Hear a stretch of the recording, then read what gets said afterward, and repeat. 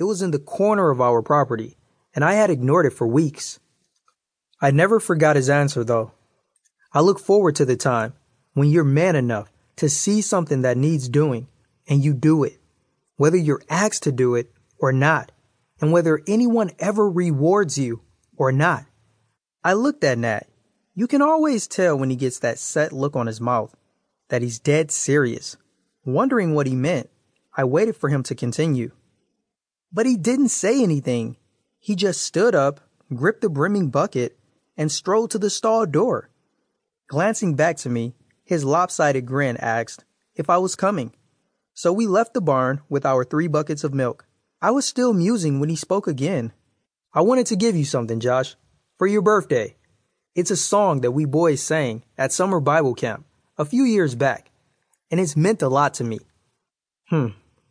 I guess it's been more than a few years, he added sheepishly. Thanks, I answered sincerely. Anything Nat liked was bound to be good. What's it called? Give Me This Mountain, he answered. Rob Taylor was our director that year. He taught us a lot about being a Caleb. I really like Rob because he was a Caleb himself. I grinned. If there ever was a modern-day Caleb, it was Rob Taylor.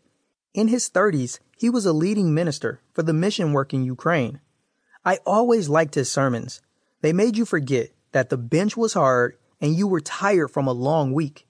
His words had a way of jumping across the pulpit and grabbing you when you weren't expecting it. It seemed like he was fearless in a lot of ways. That night, I opened the plain white envelope that Nat had given me, pulling out a sheet of music. In the corner, Nat had scribbled, "Best wishes. Remember that the ones who conquer mountains are the ones who start the fight in the valley and win.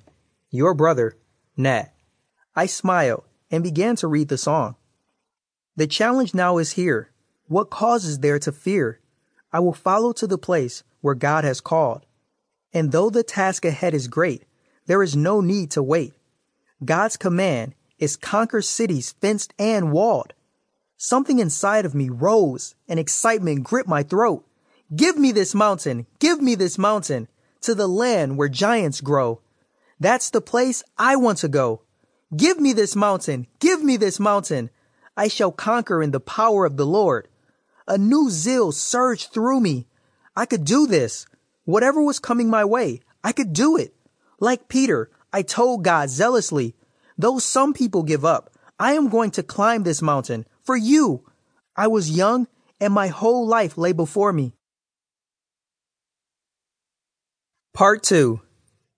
Sometimes you think of mountains as this faraway, exciting thing you can easily handle when you're looking at it from a distance.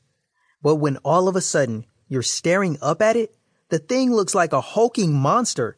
You realize then that it isn't an adventure trip. It's a journey. That's what happened to me. I never thought I'd see my dad look the way he did. So colorless and limp. He'd hit black ice driving along and the truck rolled. My dad's funeral was 2 weeks ago. In just a week's time, I was plummeted into the duties as head of a family and owner of the family business. My courage of 3 months ago was completely gone. My Uncle John, Dad's brother, was a partner in the business, so he helped me execute decisions. Mom had a lot of wisdom too. She amazed me how despite her grief, she could think things through, even though every day seemed like a heavier load than before. I appreciated her like I never did before, and tried to support her when her amazing courage failed her. Still, a lot weighed on me. Never had I felt so completely out of control of things. It was baffling and frustrating. A man wants things to be well ordered and manageable, but it was as if the reins were yanked out of my hands and were going so fast I couldn't tell where we were headed. During that time, Nat was there for me.